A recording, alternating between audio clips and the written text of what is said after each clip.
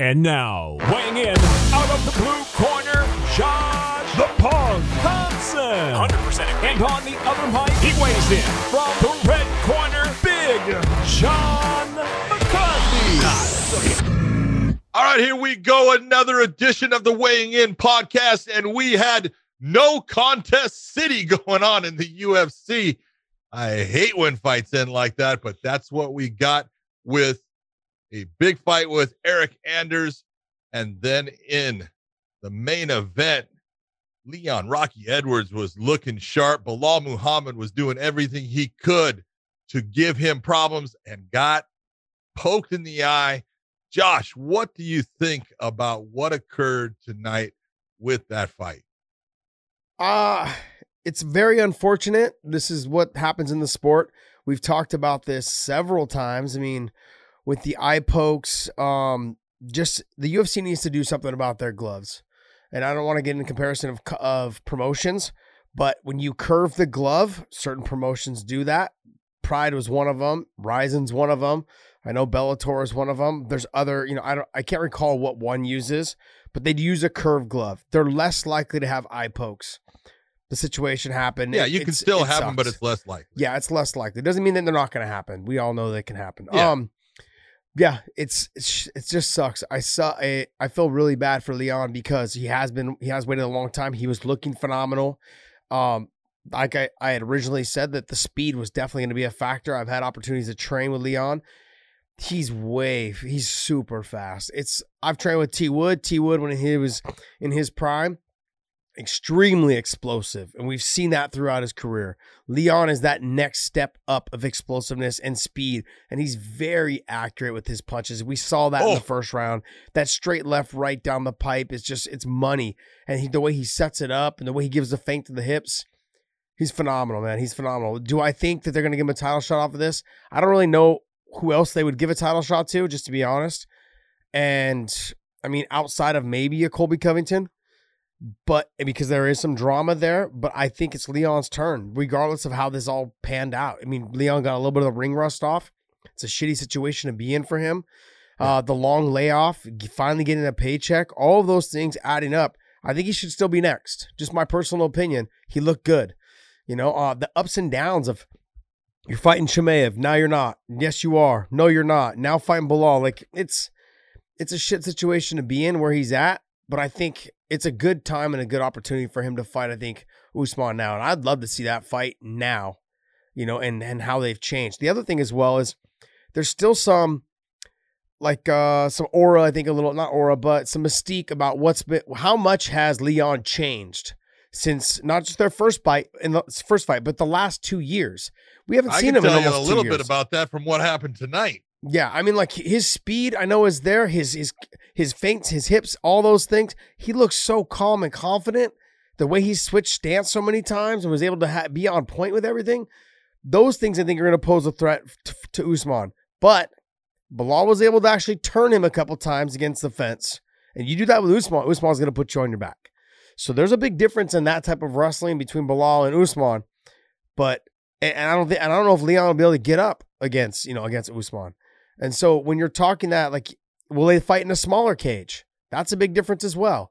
Will there even be a next fight for him right now? Will it be somebody else before he gets to the title? Those are the questions that need to be answered. Will he get a title shot off of this? I don't know. I really don't know. He looked good up until that moment, but I don't know. Yeah, he was looking very good as far as if you look at the way the fight was playing out. And I love Belal Muhammad. And as soon as the fight started and Belal tried to put pressure, he couldn't do it. And this is when you talk about the difference in levels of fighters. And you do this time and time again. And then all of a sudden they'll start a fight and you come across with a guy and all of a sudden he's making you step back. And when Edwards all of a sudden just took the position and made Belal Muhammad step back, that's your first indication. There's a level change of what Belal is now facing, because he pressures everybody. It is who he is. It is what he does, and he's good at it. And you saw right away, Leon Edwards took that away. His ability to switch stances, the way that he does it is flawless. Flawless. It's beautiful. It's like watching Barichnikov dance. I mean, it's so smooth, so effortless, and seamless in the way he does it.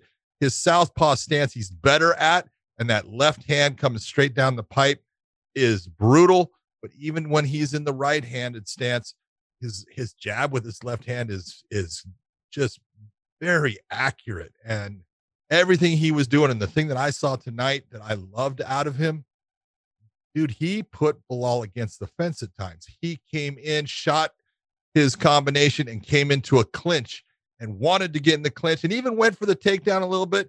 Belal did a good job of, like you said, turning him off, getting his back to the cage, but breaking away. I just thought that I'm seeing a guy that now is comfortable with the entire aspect of MMA comparative to trying to break it into two areas. He was always trying to keep it in the stand-up, and if it got to the ground, well, he was going to try. He has some jiu-jitsu, and he's good with his jiu-jitsu, but he wasn't that guy that was the guy that was going to take you down. His wrestling just wasn't quite there. It's gotten there. It looks a whole lot better because Belal Muhammad is a good wrestler. He's not under the same accolades, I guess, as you want to say, of Kamaru Usman and what he did while he was in college and things like that. But he's a good wrestler. And from what I saw, Leon Edwards was doing very well in the wrestling aspect. The speed was a big difference in it. And, although I thought Belal Muhammad was doing a lot of good things and was really working hard and trying to get his times in there, he got hurt with that high kick to the head. You could see his legs buckling. There were moments where he was in trouble in that first round, and he could have changed that. But what you were seeing was up to the point of the eye poke, which was unintentional. That's a guy trying to mask that kick coming over the top, and he stuck him in the eye. And it was, I didn't want to see Belal fight from that point because he was going to be diminished. He wasn't going to be able to fight. I know he wasn't going to be seeing out of the eye, and bad things were going to happen because that was his right eye, and that left hand had already been hitting him. So, it's unfortunate that the fight ended the way it did, but it happens. I don't know who this Barichnikov guy is that dances, but Leon did look good when he was switching stances. Man. Potentially like a dancer. Yes, potentially like one.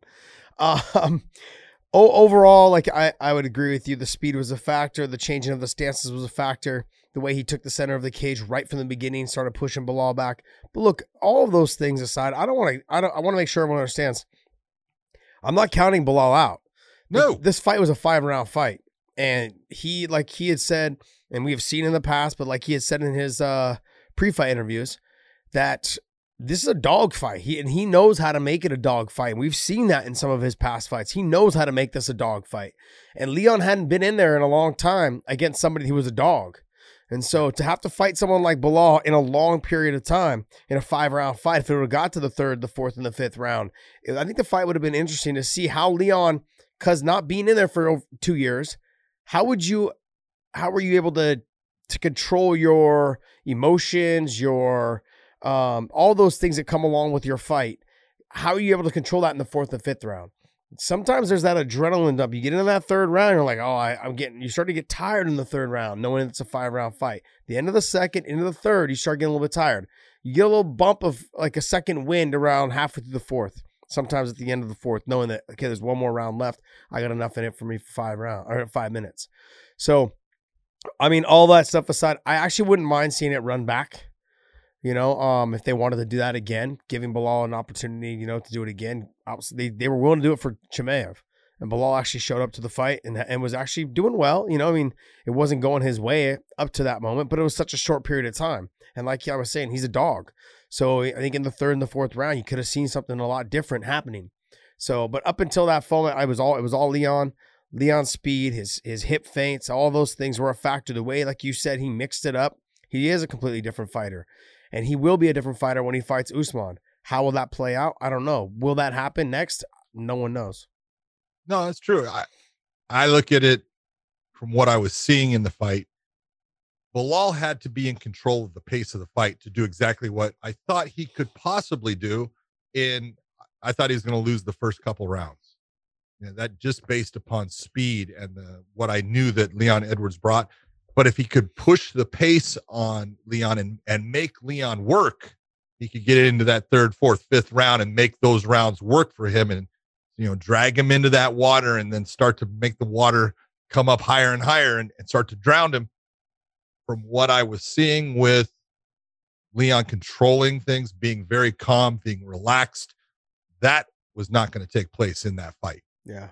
That was not going to be the outcome based upon Belal being able to drown him. Belal was going to have to put him out with shots. And could he have done it? Sure, but it wasn't what we were seeing up until the point of the eye poke. But again, maybe they'll bring it back. But I honestly look at it and I go, there's no better fighter that you could put against Usman right now than Leon Edwards. He proved how good he is, just the way he looked coming off of almost 2 years layoff. He looked good. He looked really good. Yeah, I thought he looked phenomenal, but I just think it was it's not a big enough. Yeah, I can understand. It's not big enough for me to pull. I would like to see him fight Usman next, just to be honest, because I've already seen him fight Colby. I've already seen him fight Gilbert. I've already seen him fight Masvidal. And I haven't seen him fight Stephen Thompson though. But but then you get into like Chiesa, and we've already seen him fight T Wood, and it's like you're kind of getting into people he's already fought. I'd like to see him fight Leon. I know he's already fought Leon, but like it's been a long time. It's been long enough to where Leon is a changed fighter since then. They're both changed fighters. Both. Yeah. Both of them. Usman is a lot better and Leon's a lot better. I don't know if the outcome's going to be any different, but I think it's going to be a different style of fight. There's going to be a lot more respect, I think, in this fight. I think Usman can appreciate how Leon has grown since then as well. So it should be, I think that would probably potentially be the next fight. I'd like to see Stephen Thompson get in that mix as well, man. Yeah, so would I. I'd like to see that. Ryan Spann and Dan Ige both had great performances. Ooh, Dan Ige. Yeah. I thought that was going to be a good fight. I had picked Dan Ige to win, but I thought that Gavin Tucker was going to be a good fight and that it was going to go close to 3 rounds. I thought Ige's pressure and the way that he just does things would eventually start to break Tucker down. I never thought it was going to be 22 or 3 seconds as DC said. Oh, jeez. It's like as soon as the fight actually goes, right, is when they start counting. Is that what they do? Yeah, I guess as soon as someone starts to throw a punch is when Dan starts to count. But it's actually, when the referee says either handle it, fight is on, fight, whatever they're going to do, that's when the time starts. So yeah, all that movement, it counts in the time. Interesting. I'm just really happy for Danny Ige. He's a nice kid, man. Really nice guy. I've met him through Ali and some of the Russian guys out in Vegas. We were training with a couple guys over there at Cabrinhos. And really nice guy. He's come to AK a couple times.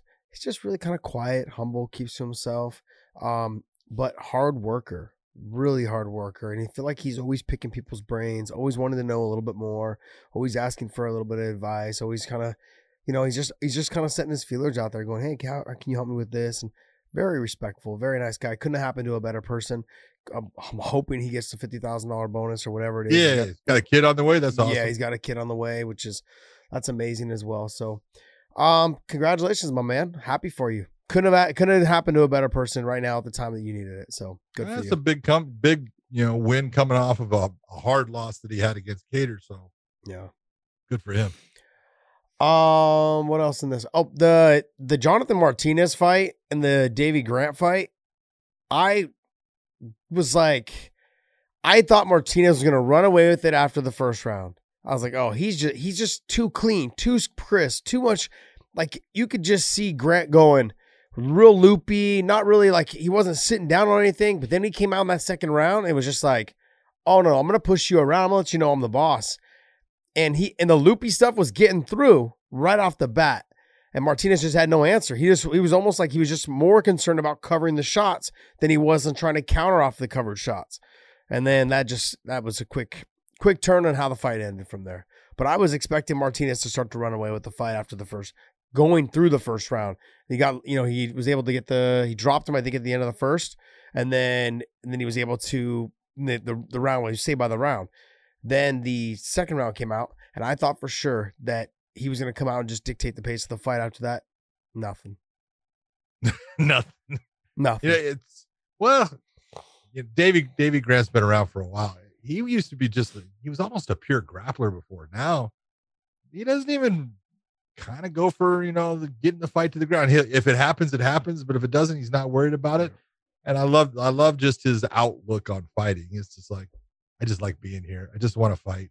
You know, there was a couple things happening tonight. There was some things that were said at times that I really enjoyed. You know, we'll talk about those in a little bit, but I thought I know Manel Cape has been training up near you and stuff, but that was a good fight. But he needs to figure out that output is key to what he's doing, because he thinks that he's throwing more than his opponent, but he's not. Yeah. You moved on to the Cape and Mathesis fight. I did. Okay. No worries. I want to make sure everyone was following along. So, yeah, I agree with you. I mean, he fell victim to it his first fight. He had a lot more output this time. I had him winning the fight. Did you not? Okay. Did you not? I actually had him winning the fight. Yeah, I had him winning the fight, but regardless, you can't leave it to the judges. It's close, yeah. And you can't leave it in that type of fight. It can go either way based upon what the judges are seeing. But if he was busier by putting more shots on his opponent, he's going to win the fight. But in the third round, I thought he let Nicolau come out and actually, land the better shots for a lot of it. And I'm like, what are you doing? Then I thought he came in and he took it back over, and that's why I gave him the round. But I can understand why a judge didn't. And that's what happened. And so I thought that he won, but I think that he's just missing that boat in that, man, you don't leave anything.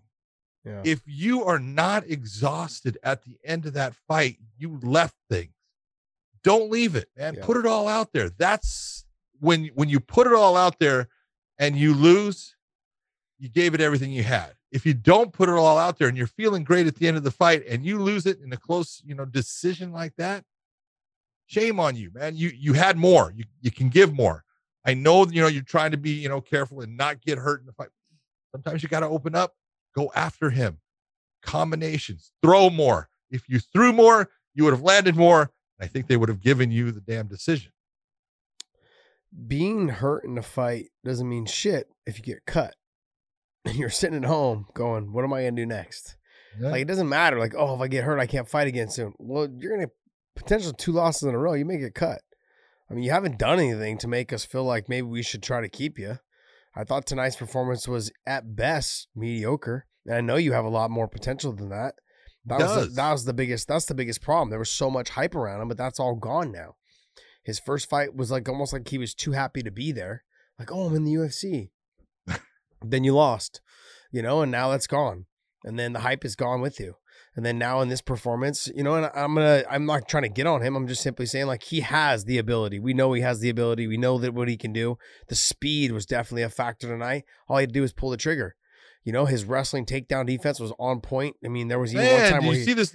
Did you see when he stuffed it and went? And I think Bisping was saying, if he gets this, he's going to lose. I'm like, what are you talking? There's a lot of time in the fight. Yeah. You get up, but he stuffed it, and I'm like, beautiful job. Yeah. His wrestling defense has gotten way better. Yeah. And he was very aggressive off of his back as well. He just can't afford to stay down there too long with top level guys. Yeah. But overall, I thought he won the fight. I can see why he didn't. He landed the harder, cleaner shots, but the last minute and a half, 2 minutes of the third round. Yep. Depends on what the judges are looking for. Duration of just pot shots or 2 minutes of hard damage. So it really you can't leave it up to the judges though. In that type of situation, those circumstances. No, and in that one it's close, and I don't blame the judges going either way on it. It all depends on, and I know this sounds weird, but where you're sitting and the angles that you're getting. Sometimes you'll see a shot that the other guy doesn't. Based upon the angle of the fight, because you're not seeing all the angles, and you're not seeing it from the same level as the way the camera is that we get to see. You're looking up, you see actually less. It's a weird angle, and you don't get to see things as clearly as you do if you're looking down. Yeah, but let's just the number one thing is this: stop giving away the first round.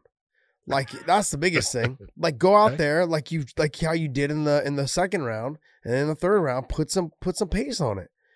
The thing is, you cannot have.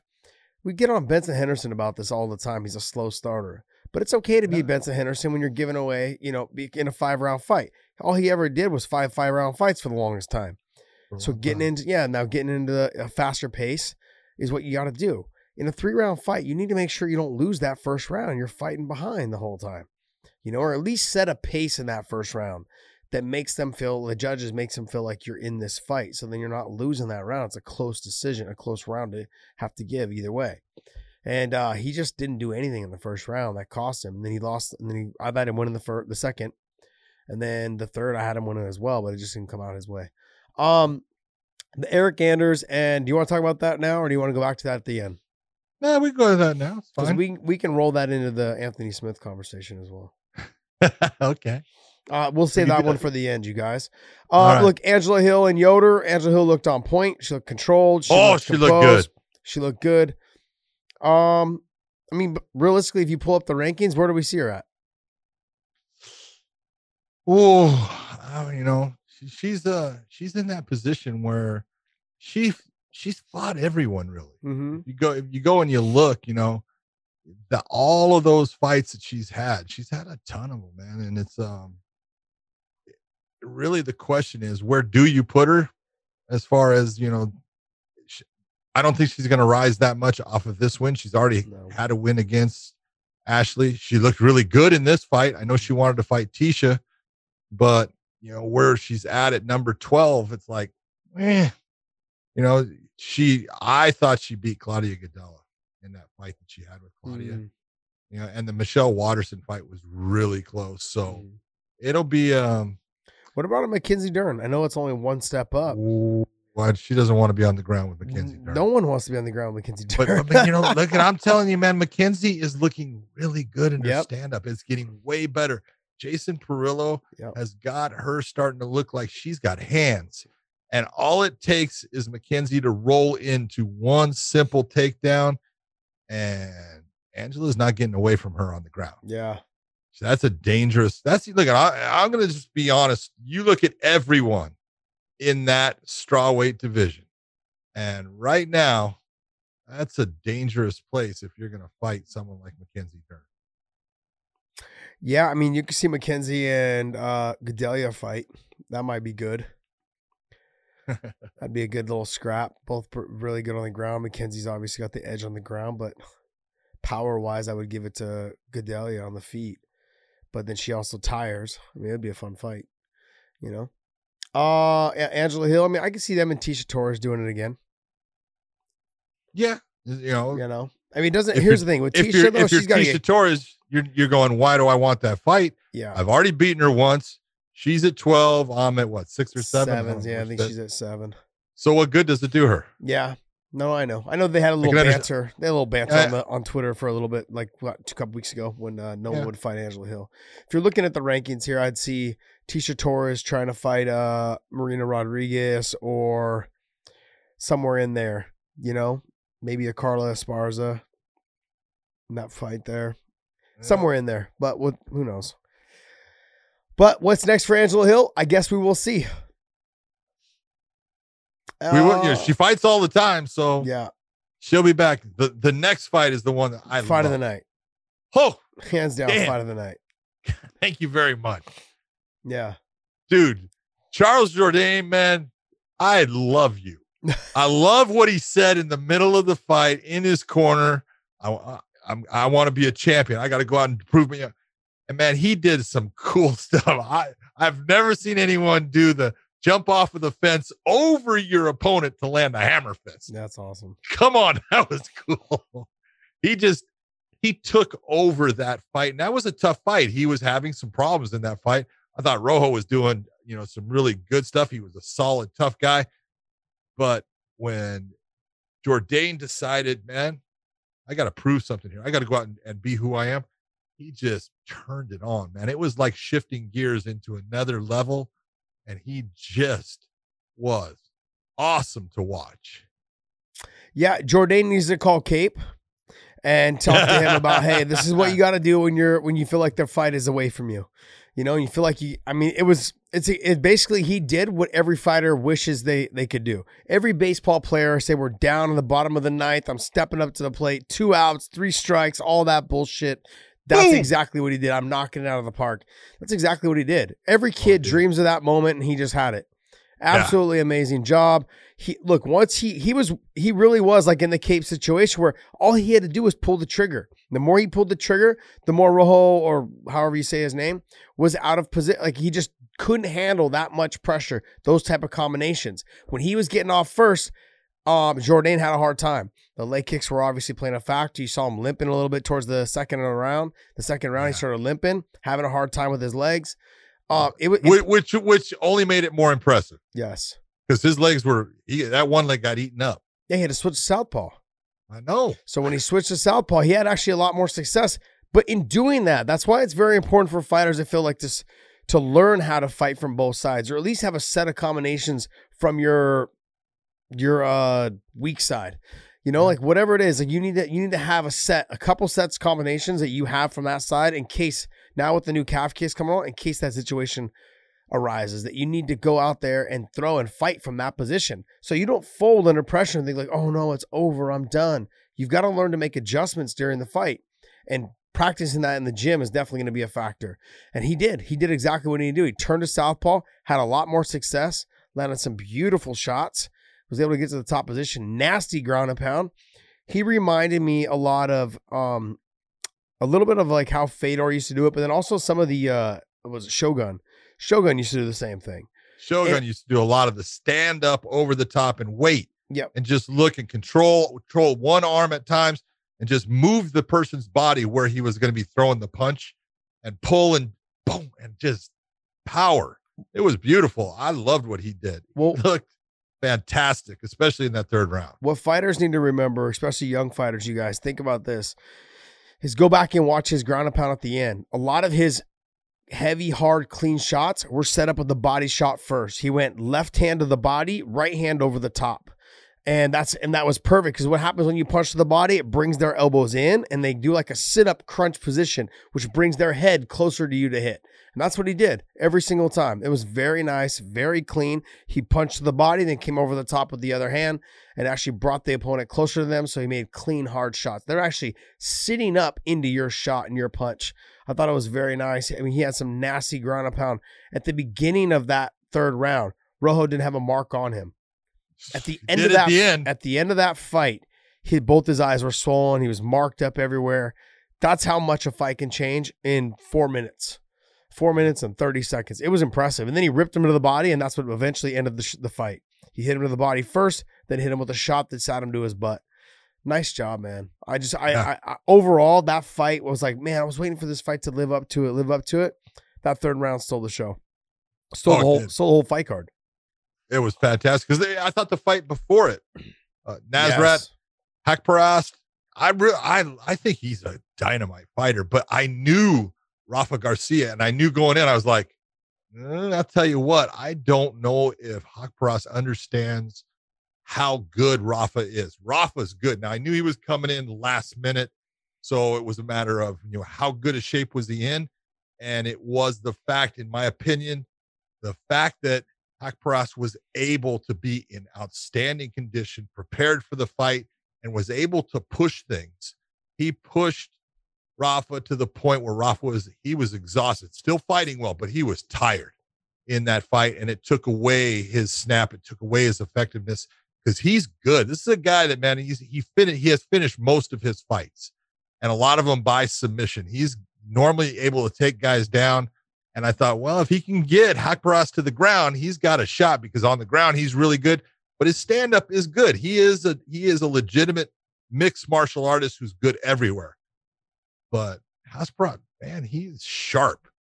His stand-up, his elbows inside, he loves to throw that chopping upward or downward stroke elbow right to the middle of your forehead. He's effective with it. He just brings things in certain directions and certain angles that he's effective with his striking, and he's consistent, man. He does not stop. He is always looking for that opportunity to be offensive, and that makes him dangerous. Yeah, with Haqparast, what people have to understand when they're watching him, it's exhausting to fight at a long range the way he does. He likes to throw those long jabs, the long straight punches, the long little bit loopy punches. He likes to mix it up, but he fights long. And then he gets in there and gets dirty, like you said, with the elbows. But he generally fights long and lands the big, heavy shots from that out wide, out distance. And when he does that, it's exhausting going in the second and third round. He looked fresh in that third round. He looked like he didn't even freaking fight. And so and again, fighting a guy that I know is good. Yeah. And that was the thing that kind of threw me off. I was expecting, because Garcia kept putting the pace and was taking the shots and delivering some shots in that first round. And I saw Hawkpross like move away and circle and stick and move. I was like, he's going to get tired having to fight at this pace and trying to fight long and doing it backwards. That's even more exhausting because you can feel the pressure from a fighter. That's why fighters, they put pressure to try to make their opponent more tired. And it never got to him. Even stuff in the takedowns, he looked clean and fresh every takedown he stopped. I started to look at him and I think of like body styles. He has a Cain Velasquez body, like his chest cavity is like kind of rounded. And I'm thinking to myself, this guy's got amazing cardio, big lungs, man. Amazing cardio. Insane. I thought overall what he did was very impressive. And what Garcia did was also very impressive. Yeah, I was duly impressed with the fact that he took the fight on short notice, fought someone who is on the rise, and there was a lot of hype around him. I thought he had a very good first round. I mean, I don't know if it was enough to win the round, but it was a good first round. Second round, you could tell he started to fatigue, was getting hit with more shots, and then Hawkpross ran away with it coming into the third. But it was overall, it was a very good fight. Just Garcia, I think, with a little bit more time, is going to be nasty and dangerous. I hope they do sign him to a longer-term deal. I mean, he was fun to watch. They will. He was fun to watch. He gave a good fight against a very good fighter. Yeah. You can't say anything bad about him. No. The kid's good, and he's young, and he's only going to get better. Yeah. That's the kind you want to hold on to. Good stuff. Oh, all right. Well, let's get into this Eric Anders and Darren Stewart. And Darren Stewart, and we will roll into the Anthony Smith stuff, which kind of is all, I think, together. Yeah. But because let's even and look, everyone knows I'm friends with Brendan. You know Brendan. I like Brendan, but he had said some things also about like you can't put a fighter in these type of positions, to make the call. Well, the issue is you're going to see what happened tonight, John, is they left it up to the doctor, and a lot of upset fighters are going to be pissed off when their win bonuses get taken away. When the doctor says, walk to me, and the guy and you walk to them perfectly fine, and the doctor says, nah, nope, you can't fight. Every time you go to a doctor and you have an injury from training, that doctor will tell you do what? Take 4 to 5 weeks off. Don't train. Do you have to get hit? Do you have to grapple? You shouldn't wrestle that hard. What do you think's going to happen when I get in the cage? Like, I just, people were complaining about what happened with Aljamain Sterling. Now they're trying to make adjustments. Look, this is what happens in the sport. It's very unfortunate, but it can happen. It very rarely happens. Let's not go around changing all the damn rules and leave it up to the damn doctor who's going to fuck people's pay up. That's the biggest problem you're going to have. What's it called? Stewart walked directly to the doctor. And the doctor's like, looked at Herb and looked at him and goes, nah, can't fight. I'm sorry, but there goes my win money, or there goes my chance at having win money. I know the fight wasn't going his way, but he did. It was early. It was early, but not towards the end. Not there. Yeah, but I mean, at that point, there's no chance of it ever going your way after the doctor says no. And so when we're talking about, you shouldn't leave it up to the doctors to make these decisions, or you shouldn't leave it up to the fighters to make the decision, someone else has to make that call. Why? Why would I want somebody else to make the call about my life and my decisions on what I want to do? No way, man. I'm not. That's like you guys say all the time. Don't leave it up to the judges. Now you're going to leave it up to the doctors? Get the fuck. No way. Come on, leave it to the doctor, Josh. Get out of here with that bullshit. There's no way. I'm not leaving it up to the fucking ref. I'm not leaving it up to the judges. I'm not leaving it up to the damn doctor for sure. He's the last guy on the fucking list I'm leaving it up to.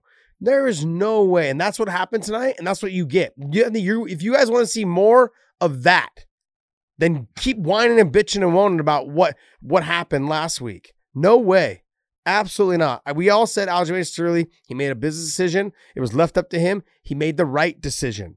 Okay? Because I don't think he was getting another title shot off of that. You guys can say whatever you want. He made the right decision in terms of he was already compromised because he took the knee. Okay? He also knew that he wasn't going to get a rematch. and now he's going to get paid a lot more for the next rematch or for the rematch. Business decision. Doesn't matter how you feel about it. I thought he acted. Does he deserve an Oscar? No, it was really bad acting, by the way. It was so obvious. But I don't give a shit about that because he's going to fight again and make more money. That's why you don't leave it up to the damn doctor. The doctor, no way, man. No way. Tonight, that was bullshit. The fighter could have fought, and the fighter proved he could have fought by walking to him. Boxers get dropped all the time. They get up 8 counts and they walk to the ref. The ref says, go right ahead. You just left it up to a doctor. And the doctor said no. If you're gonna, he's the last guy on the list, is what I'm trying to say. No way. He's the last guy you want making the decision because he's always going to go to the side of safety and go, no. Because anytime he allows someone to go back in, whose butt is on the line now? The doctor's. His butt's on the line because if he makes the bad decision, now there's ramifications that come with it. This is the whole part, and I love Anthony Smith, but him saying, referees need to take more responsibility. Bullshit. Referees take a ton of responsibility. But if you think that referees don't have to basically, let's say, report or be under the auspices of anybody and they just get to do what they want, are you guys fucking nuts? Everything you do is looked at. It's taken apart. And it's, well, could you have done it different? And when it comes to athletic commissions, there is a specific way that in combat sports, things have been done. Okay. I can tell you, I did a kickboxing match in Nevada one time, and it was Raymond Daniels against Nicky Holzgen. And Raymond gets a cut in his eyelid. And the cut in his eyelid is so the point where when he closes his eye, you can see his eyeball through it. All right. That's a bad cut because the eyelid is real thin skin and it's hard for the doctors to fix it. And they always want to, hey, you get a cut in the eyelid, if you get a cut in the tear duct, we are stopping the fight. It becomes problematic for the fighter based upon the way we stitch it. We can actually, if we don't stitch it correctly, if the cut gets too bad, we can stitch to the point where now it becomes a bump on the fighter's eye and he gets an eye problem. There's all these things that happen that people don't think about. And so I've stopped the fight. I tried to let Raymond go to a certain point. Finally, I said, that's it. I just stopped it without the doctor coming in. Okay. So I took responsibility like Anthony Smith. I got reamed. Okay. Hey, at least bring the doctor in, let him look at it. I said, Doc, what were you going to say? That fight's over. So he looks at me and goes, oh, the fight was definitely over. It doesn't matter. We have a certain standard and we go with this system. And we want you to bring the doctor in so the doctor can look. Okay. And so there are these systems put in place.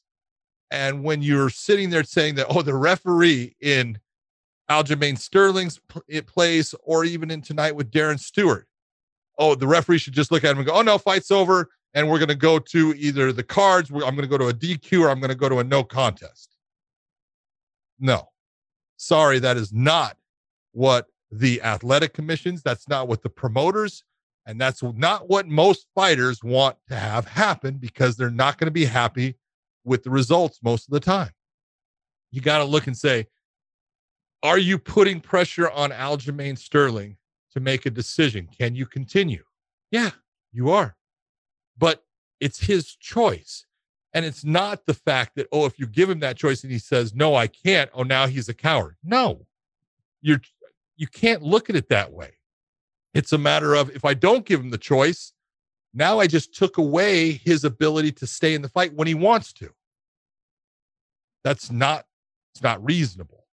You have to make sure that you are being as fair as you can be to the fighters. Now, the one difference you're going to see is, look at what happened with Aljamain Sterling against Peter Yan, and look at what happened with Eric Anders and Darren Stewart tonight. And just like I had said before, I would not have DQ'd Peter Yan. What you saw tonight was exactly what I'm talking about. Now, that was different in the fact that this one was in the first round. It wasn't in the fourth round of a championship fight. That's why I said I would have gone to the scorecards, because that way we would have had an actual decision based upon the length of time that the fight went. And in this one tonight, Herb couldn't do that, going the fact that it was 4 minutes and 37 seconds of only the first round. The only thing he can do is say that I'm going to DQ Eric Anders and Darren Stewart gets the win, or he can make it a no contest. So then did the ref with Aljo, did he make a mistake by saying it was intentional? No, he didn't. Well, all right. He was well within his right to make the call that he made. The one mistake that I will tell you that he made, this is because he hasn't been in these positions before. It's different, Josh. All these people out there think they know shit. They don't know dick. All right. The pressure that is on a fighter when he enters a championship fight for the first time is different than any fucking fight he's ever had before. Is that true or not true? Yeah, I think it's the same for fighters. Every time you're a main event, no, right? No, that's what I'm saying. Yeah. I'm saying for a fighter, is there more pressure? Yes. Oh, absolutely. Well, guess what? There's more pressure for the fucking referee too. And to sit there and think that, it's just easy. Yeah, it's easy to sit in your fucking lounger and say, I could be good at that. It ain't what you think. And I tell guys all the time, hey, man, just allow things to organically happen as far as your career as an official. Don't try to put yourself in positions where you're getting somewhere before you're ready. Be careful what you wish for, because when you wish for these things and you push to make them happen and they happen, they normally don't end up finishing off the way you want. Yeah. And in these situations, when you are in that championship fight for the first time and these things happen, when you're talking to a referee and you're saying it was intentional, I'm going to DQ him if you can't move on, you don't do that. All right. That's basics. No one knows what the hell I'm going to do until I finally do it. And there's reasons behind that. The more it's like having a test. The more information you get, are you going to be better off in making a decision, or are you going to be worse off? You're going to be better off. Information, knowledge is key. Well, I'm going to get all of that information I can get, or all the knowledge I need on the situation I have and where I can go.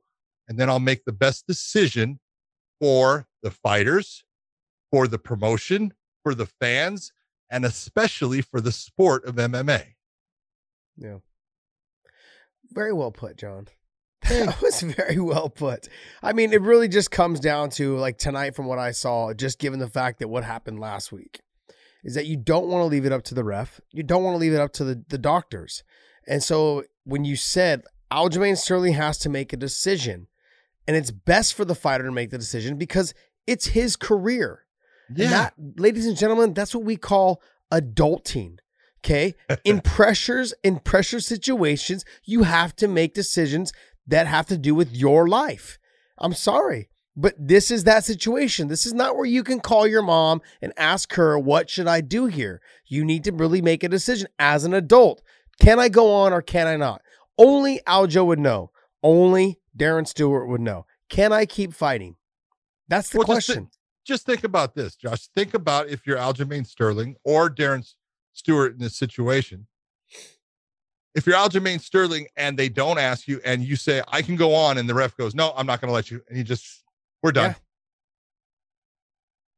It's not a good position to be in. Now, it's nice if I guess you get the win because the referee gives you a disqualification. But if he doesn't, and you knew that, I think that the fight's close, or I think I was even losing the fight, and then you don't get that fight, he goes to the scorecards and you end up losing the fight, you're going to be pissed because you say, I was fine, I could have fought on. And which one is better for the fighter? Yeah. Easy. Give the fighter the choice. Yeah, it really comes down to, I think every fighter needs to have control of their own career. And that puts all the decisions directly in their hands for them. The more that you're in control of making choices about your destiny, the better off you are. Very true. Very true. It's just sad that just within 2 weeks, we've had all of this happen, but it's bringing a lot of light onto the fact that fighters, commentators, oh my God, have no idea what the rules are. None. You were texting me. You're like, what the hell are these two talking about? Like, it's unbelievable. It's unbelievable that and it's okay to say, I don't know. Yeah. But to start putting out stuff that you go, that's wrong. Well, no, here's the thing though, John. last week we did our show and everyone criticized Peter Yan. At the person at his level, the highest level, he should know the rules. And then tonight you have two former champions. Yeah. Oh, no. Hold on. That was what the whole thing was. You know, doesn't a champion know the rules? Yes. Obviously not. Two champions. And one of them is a champ. Yeah, no idea what the rules are. No I idea what the rules are. And we love both of them, obviously, but it's like, it was just funny because last week everyone's like, you're the champ. You should know the rules. And then tonight you had two former champions, one of them being a champ. No idea what the rules were. What's the difference between what Aljo did, what Peter Yan did to Aljo last week? How come they didn't go to the cards? I mean, they don't do that. They do that in boxing only. Yeah, exactly. I was like, what? Oh, but it was that just goes to show. You guys are listening. Like, if you guys go back, fighters do not know the rules. I said that last week because, as I have said from experience, after picking John's brain for fights at our events, it's been like, okay, why did you do that? Oh, wait, we have replay. There's all these scenarios now that I just was oblivious to because I didn't care. Just, okay, you kick me in the nuts, I get a little bit of time. Okay, you eye poke me, I get a little bit of time. Okay, and I just don't say I can't see. Those are all little things. Fighters only care about the most basic thing. You poke me in the eye, don't say I can't see. Just say, give me a second. Okay, I'm just trying to focus right now. Give me little things like that. You don't say I can't see. You get hit in the cup.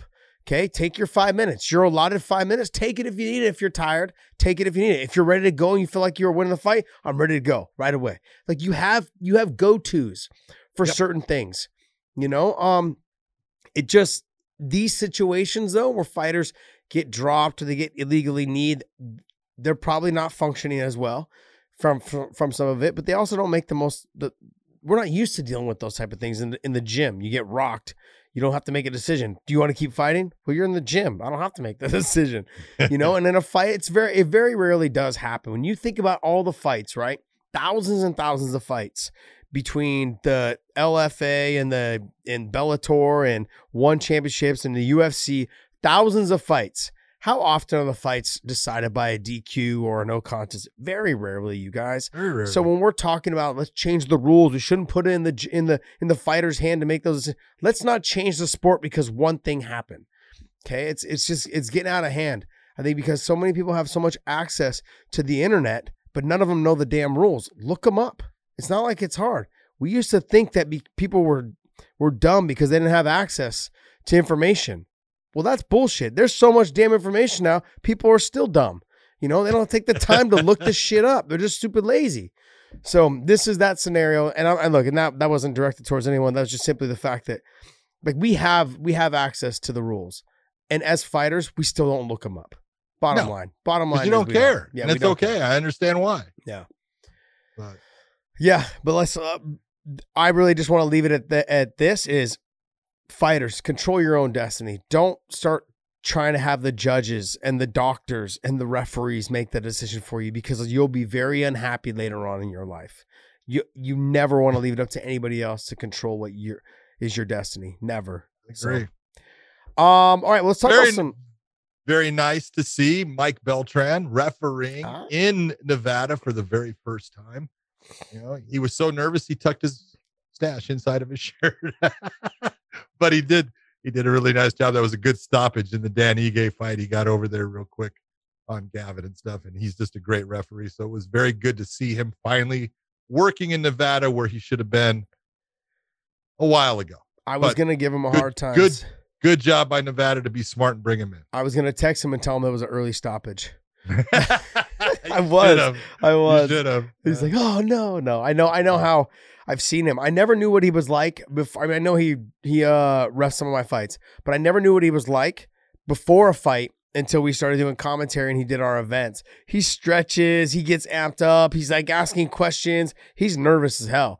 There's a lot of pressure. Yeah, it's a lot of pressure. So it was it's good to see like him finally, like you said, in Nevada, reffing some events there. I'm the beard in the shirt. Yeah, that's is that just out of respect, kind of that's kind of the wishes? That's out of respect to certain people in the UFC that don't like it. So he says, well, I can do this, and that's to make them happy. Yeah, I mean, hey, you know what though? I'm glad that we get to have him there. He is the best ref. Herzog. I love it. I love to say that in front of John. No, I mean, I'm not refereeing. I haven't refereed in 3 years, dude. But I like him. I like him and Herzog both. I like both of them. Yeah, they're outstanding. You know, they're both great referees. A lot of people like to get. I do mention. I have a dislike for Herb. I don't have a dislike for Herb. Herb and I have had some issues before in the past in terms of some fights where he's missed a lot of calls or he's given the person I'm fighting like 7 or 8 warnings for, you know, grabbing the fence or poking me in the eye. And it's been like, okay, how many times are you going to let him keep doing this? And he's continuously just, and without taking any points. You know, it just, that was kind of more my frustration with Herb throughout my career. And it just seemed to happen with him all the time. So it's unfortunate, but I don't have any hard feelings for him. It's like I said, at the end of your career, when you're done fighting, you look back and I'm like, I do like him. I like him as a person. He's a nice guy. Every time I talk to him, he's a nice guy. So I love the guy. Let's go. Oh, one thing we got to bring up, man. The passing of Marvin Hagler. Marvin Hagler, who was one of my favorite boxers of all time, died tonight at the age of 66. And he died. They haven't said really what it's from. He had a hard time breathing, had some pains in his chest, went to the hospital, and about 4 hours later, he was pronounced dead. And here's a guy that was, you talk about incredible fighter. Marvin Hagler was incredible. And I just want to bring up a couple of things that this guy did because, you know, coming out of Brockton, Massachusetts, and with the Petronelli brothers and the people that he worked out with, and, you know, he was held out of world title fights for a long time. He had 2 losses in his career. He had a draw to Sugar Ray Seals, and he had 2 losses semi-early, probably had about 20 wins at the time. He lost to, I think, Bobby Watts, and then he lost to Willie Monroe. And all of those fights, Sugar Ray Seals, he came back and he beat. So that draw, came back and he won that. Bobby Watts, he came back and he knocked out Bobby Watts in 2 rounds. I think it was 2 or 3 rounds. And then he came back and he beat Willie Monroe by a TKO. So he also fought Vito Antuofermo. If you watch that fight, the very first time they fought, it was a draw. Vito Antuofermo was the middleweight world champion at the time, and marvelous Marvin Hagler got ripped off. He won that fight. I can remember watching that fight when I was younger. I was probably 18 at the time or so it was like in 1979, so I wasn't quite 18. But I remember sitting there watching that fight, and it was clear that he won the fight. And it was done in Italy, where Vito was from. He got a draw, and he came back. Vito loses the title to a guy named Alan Minter, and that's when marvelous Marvin Hagler became the champion. He wins in 1980. He wins the middleweight title. He held on to that thing for 7 straight years, defending it against guys like the fight that everyone remembers, Thomas Hearns, in that magical 3-round fight. Jeez. You know, Thomas Hearns was 40, had a record of 40-1 at the time of that fight. You know, Hagler was just remarkable. And if you look at his career, 52 knockouts, he was 62-3-2. And his last loss is the only loss. And that was against Sugar Ray Leonard, where if you go back and watch it, you know, a lot of people say Sugar Ray did not win that fight, but it's the only one that he wasn't able to avenge, or he didn't get a win against. That's the only guy that has an unavenged loss with Marvin Hagler. So he was special. He was outstanding, man. Yeah, obviously he was a little bit before my time. Yeah. But okay. But I did watch the Hearns fight probably 20 times. Yeah. You know, and it actually comes up on my memories now all the time for Facebook and, you know, other social media stuff. And just like I see it all around all the time. And I'm sure I'm going to see it a lot lately coming up. Sad. It's always sad to see someone die at a young age, you know, who was just phenomenal and just a specimen too. Physically just just ripped, like a rock, like a Greek god. Yeah. What was the drama after he fought Sugar Ray Leonard? Wasn't they supposed to do a rematch? And Sugar Ray, like, they pushed it off, and they never actually took the fight. Yeah. Yeah. There was there was, you know, Marvin didn't duck anyone, because if you go and you look, you know, you got to figure as people were coming up, you know, Roberto Duran was one of my favorites also. And he came up from the lightweights and then came into welterweights and he beat Sugar Ray Leonard. And then he had the famous no Moss. And then he went higher, and he got knocked out bad by Thomas Hearns, but he fought Marvin Hagler. And Marvin Hagler had a fight there was a guy named John the Beast Mugabe. And John the Beast Mugabe at the time was 25-0 as far as his record, with 25 knockouts. That's awesome, dude. Come on. He had 25 wins. Not one went to a decision. Everyone a knockout. He knocked everybody out. And Marvin Hagler knocked him out in the 11th round. And John the Beast Mugabe said, he goes, that guy's got a chin like nobody I've ever. Because I hit him with an uppercut. What did he say? Something about the uppercut. That uppercut would have rattled the bones of my ancestors. And he goes, and he barely flinched. Yeah. And so he fought everyone. He didn't duck anybody. He was just, awesome. He always wore the velour or velvet like trunks and the high socks. Remember you don't remember the old socks in the 70s? It was like the athletic socks with the two bands or three bands. Yep. Yeah. He always wore those. And so I just love the guy. He was one of my favorites to watch. But his fight with Ray Leonard didn't go his way. And then he wanted a rematch, and then it was just being put off. And he said, that's it, I'm retired. Well, I think a lot of people had a hard time with him because he wasn't very marketable. Like in terms of like friendly marketable, is from what I understand. Like he wasn't somebody that had the Sugar Ray Leonard look, the charisma, all that stuff. He was very dry. I heard he was a nice guy. But I'm saying super nice guy. I met him. Yeah. He was such a nice guy. Now, obviously he wasn't fighting and stuff when I met him, but just an incredibly nice guy.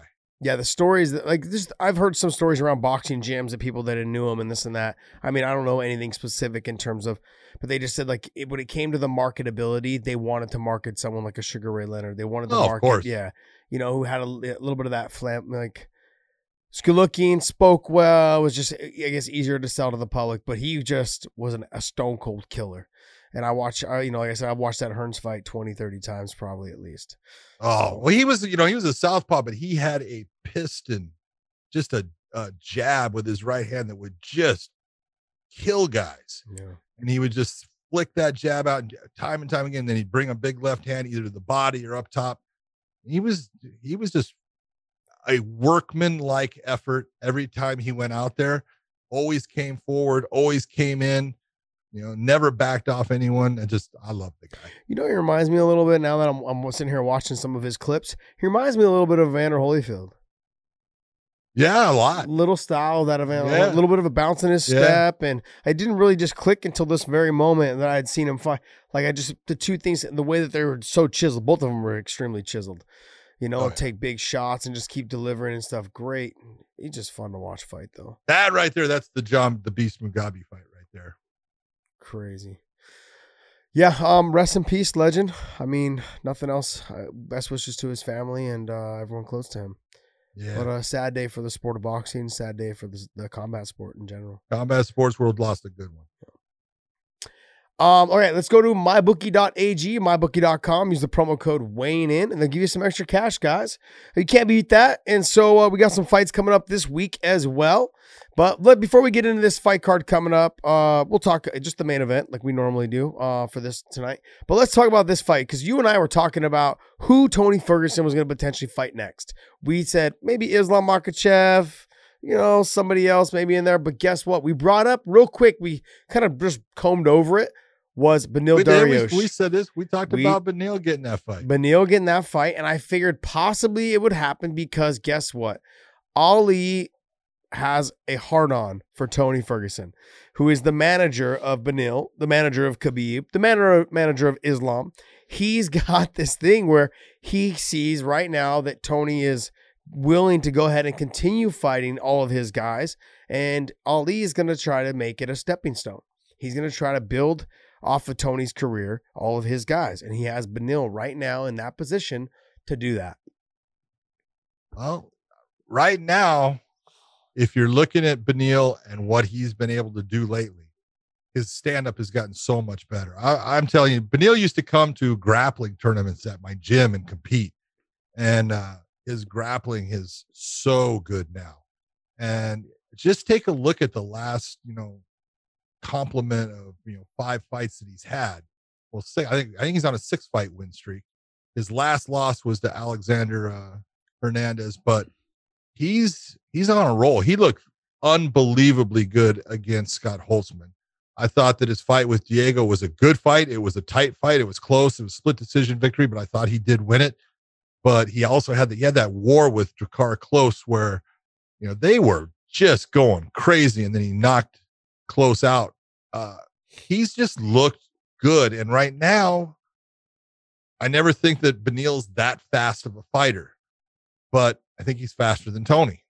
And Tony's going to have to really be able to put pressure on him. It's not that Tony can't win that fight. He can, but he's not a favorite in it. I don't think he's a sizable favorite. He may end up being a small favorite, but it's not going to be big. It's if you're Ali and you're looking at trying to push your guy over the top by using someone else's name, he got a great matchup for Beneil. Yeah. Look, what you guys, you guys come to our podcast for this type of information. The bottom line is Tony Ferguson with 2 losses is not the same Tony Ferguson that beat my ass. No. He's not mentally the same person. So to sit here and say that he is and that Tony, no, it's not. The thing is, you have to understand, after 2 losses, you start questioning everything that you're doing.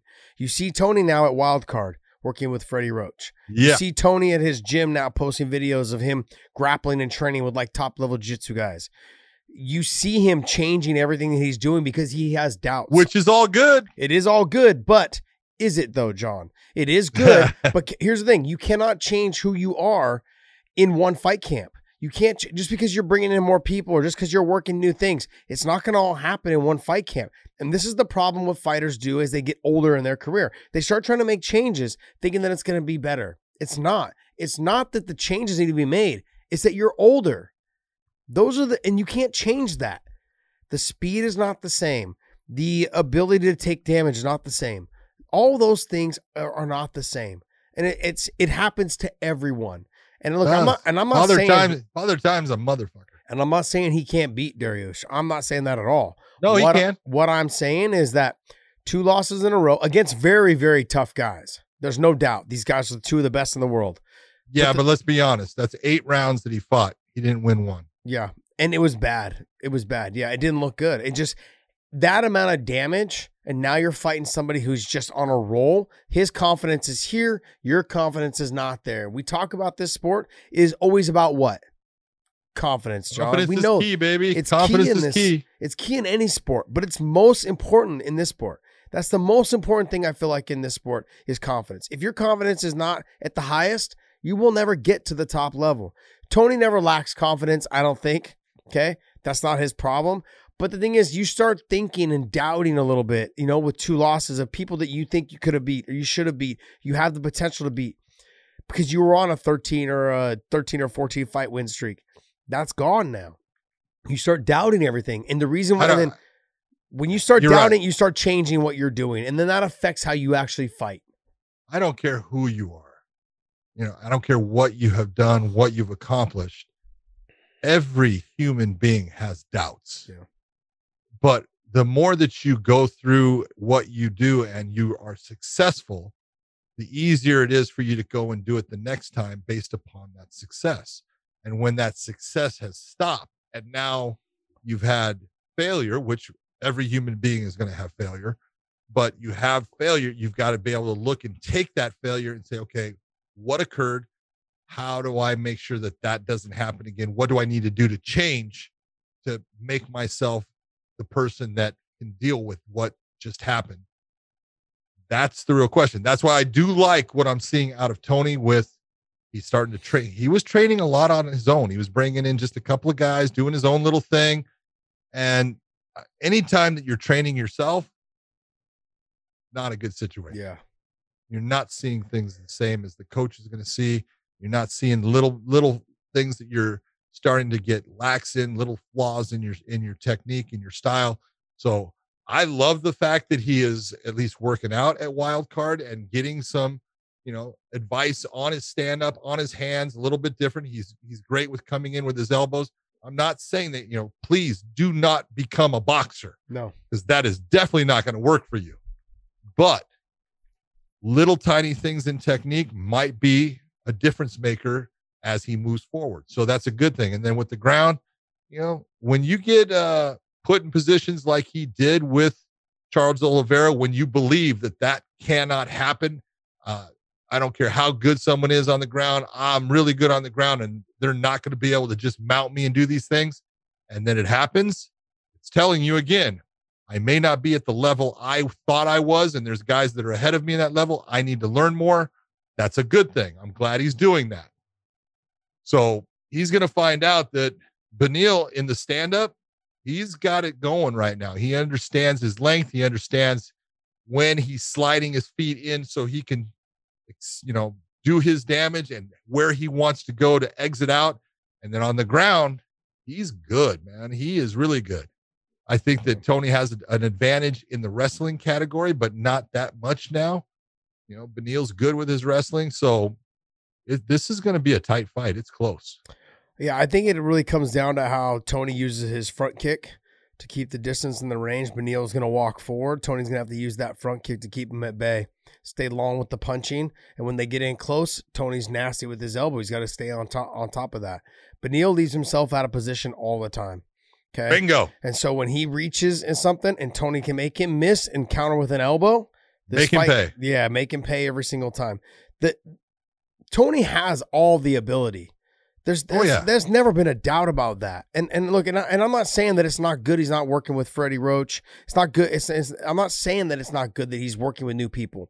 What I'm saying is sometimes when older fighters or any fighter that has ran out of success, that is having problems with doing what they've always done and not working, they train with someone new, and then when they get in the cage or they get into the boxing ring, all of a sudden they're thinking too much and they're not the same fighter. I understand exactly what you're saying. Yeah. Do I think it's good? Yeah, of course it's good. But I just don't want him to go out there and change who he is. And you just said that a second ago. You can't change who Tony Ferguson is. He's got to still stay on top of what he's doing. But that's the great thing about dealing with guys like Tony and any guy who's been in the sport for this long. A coach like Freddie Roach, all he's got to do is tell him one or two little things, and that'll make a huge difference. Yeah. As long as Tony can implement it, which most guys at his level can. All you have to do is say tweak here, tweak there, and it makes a big difference. But what happens with some coaches, right? You get a star kind of MMA guy or star boxer, and they start trying to change all this shit. No. Now that fighter needs to go out there and think. No, for 20 years or for 15 years, Tony hasn't really been thinking because it came natural to him. Now you're going to go out there and change it and make him think. That's not how Tony fights. Tony fights off of instinct. He doesn't go out there and think about it. He just does it. And it goes, if you guys don't think that, you guys are foolish. Think about the things you guys watch him do. He doesn't I took him down. He rolled right into a full roll, came back out onto his feet. I'm like, all right, well, I'm not taking you any down anymore. Like, that's just instinct to him. He drilled it. He did it a couple times. He just lets the fight happen, and you can't change that. You can't change that type of fighter. And so I just don't want him to overthink it. I think he's got all the abilities to go ahead and beat Dariush. It's going to be a good fight, but we had talked about this fight potentially happening and how good of a fight it would be because they both are a little bit taller, a little bit longer, 5'10", 6 foot, 155, they're 31, 37 years old. The reach is, I don't see it in there. But anyways, yeah, but regardless, they look like they have about the same body frames. I give Dariush a little bit thickerness and Tony probably a little bit longer and lankier. Close. Yeah. I know Dariush has more gray hair and more hair. Even though he's 31. Dariush reminds me of that guy. There was a guy on American Idol with like gray hair. He was like in his 20s and he won the thing. I can't remember the guy's name. I remember that. Yeah, he was like in his 20s or something like that. Yeah, he had full head of gray hair. Full head of gray hair. He was in his 20s and he won the thing. I'm like, God, how are you going to market this guy? I'm going to be 5 more years after working with you. Oh, yeah. Sorry, to get more gray since I've been working. Bro, you don't even have hair. What are you talking about? Yeah. Got nice, beautiful head of hair. Well, one of the things that's been happening there with Beneil is he's been asking for that fight with a guy in the upper ranks and, it wasn't happening. Finally, he got it. So, hey. Again, this is one of those ones, be careful what you wish for, but this is a good thing for him. And I'm glad he finally got that fight. Yeah, you got Beneil at 9. You've got Tony at 5. I would imagine it sounds like Islam and RDA are pretty much talking themselves into a fight. So that pretty much potentially can happen. I'm understanding that may even happen before July, before Ramadan. So June or July, whenever Ramadan starts. So that fight may potentially happen before then. So if that happens, then that's great. You have Paul Felder somewhere in that mix as well. You know, I was saying maybe Dan Hooker and Tony, only based on the fact that they're both kind of tall, long, and lanky kind of thing. But I mean, now we have Dariush. I think it makes for a great fight. You know, like I said, Dariush leaves himself out of position. Tony can capitalize on that. Tony, I think to me is I don't want to say the better grappler, but he's the sneakier grappler. He's got more tricks up his sleeves on how he sets things up. So Dariush is damn good. Yeah, physically stronger. I think Tony's not a strong guy. He's just got big hands, good wrist control.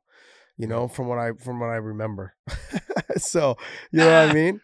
But overall, like, can you remember back that far? No, man, I barely remember where yesterday. All right, what else do we got? We can roll into fan questions. No, let's pull up the fight card for next week. I want to talk about the main event.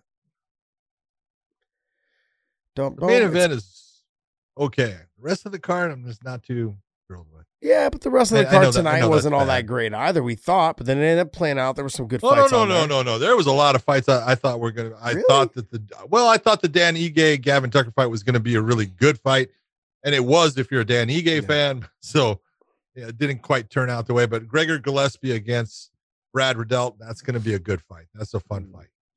You know, and I do like the Derek Brunson versus Kevin Holland. I think that's a good matchup. Yeah, let's get into that Kevin Holland Derek Brunson fight. This is Mr. Big Mouth shot. This is his shot right here. I'm telling you right now. If you pull up the rankings there, Dave, you're gonna find out where's Derek Brunson. He's what, 6, somewhere in there. He's got to be in that 6-7 category.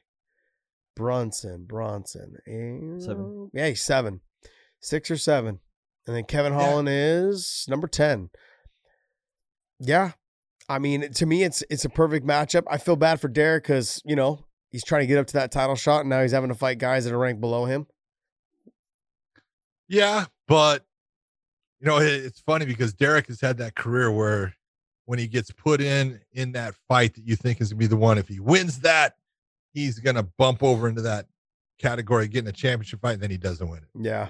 And he had the one fight with Anderson Silva where you look and you go, I know, and they gave it to Anderson. And you look and you go, I don't think he lost that fight. I felt bad for him that. But go back, you know, when he fought, do you remember when he fought Yoel Romero? Yep. He was beating Yoel's ass. He was putting it on Yoel for a while. Yep. And that was the guy you go, man, that dude's scary. And that's the one that you can look at and you can say his stand-up was not that good, but his wrestling was outstanding, but he was athletic. Yeah. And so his athleticism would get him through that stand-up. And, you know, he started kind of training himself. And that was just bluntly, it was a disaster. Mistake. Yep.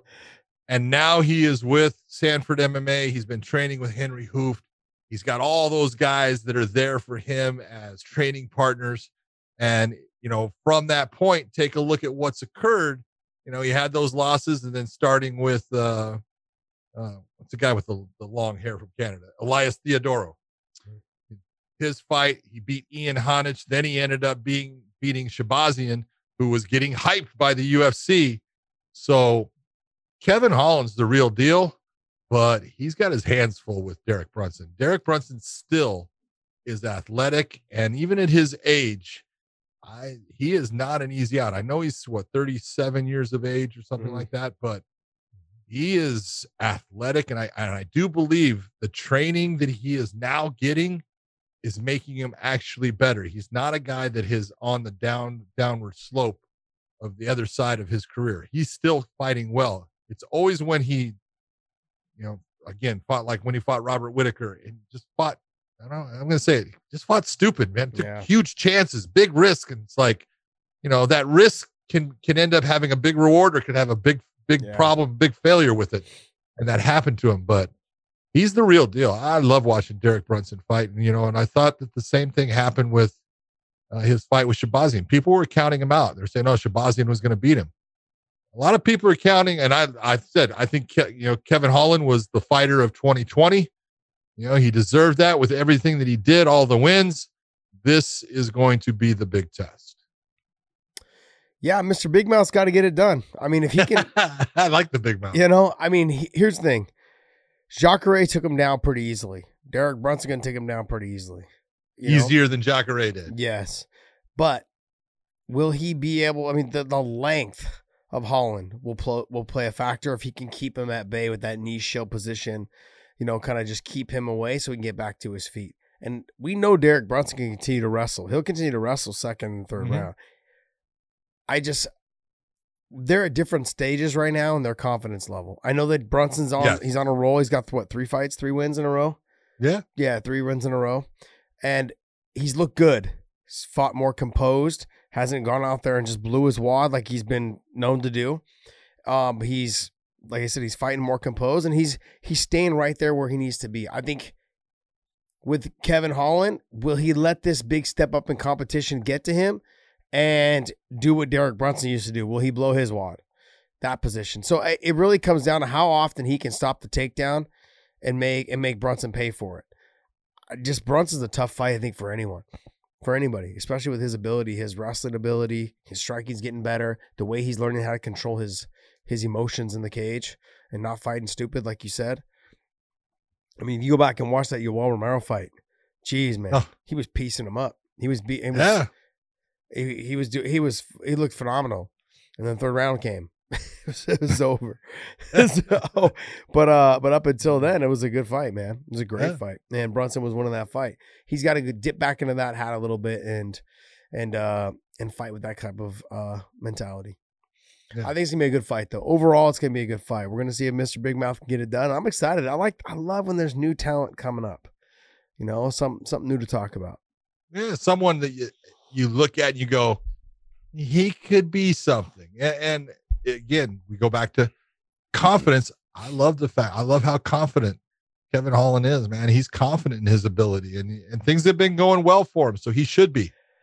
You know, I like guys that talk to other guys when they're fighting. I never did it. He talks the whole time. Yeah, I never did it, and I wish if I could redo my career, that's all I would do.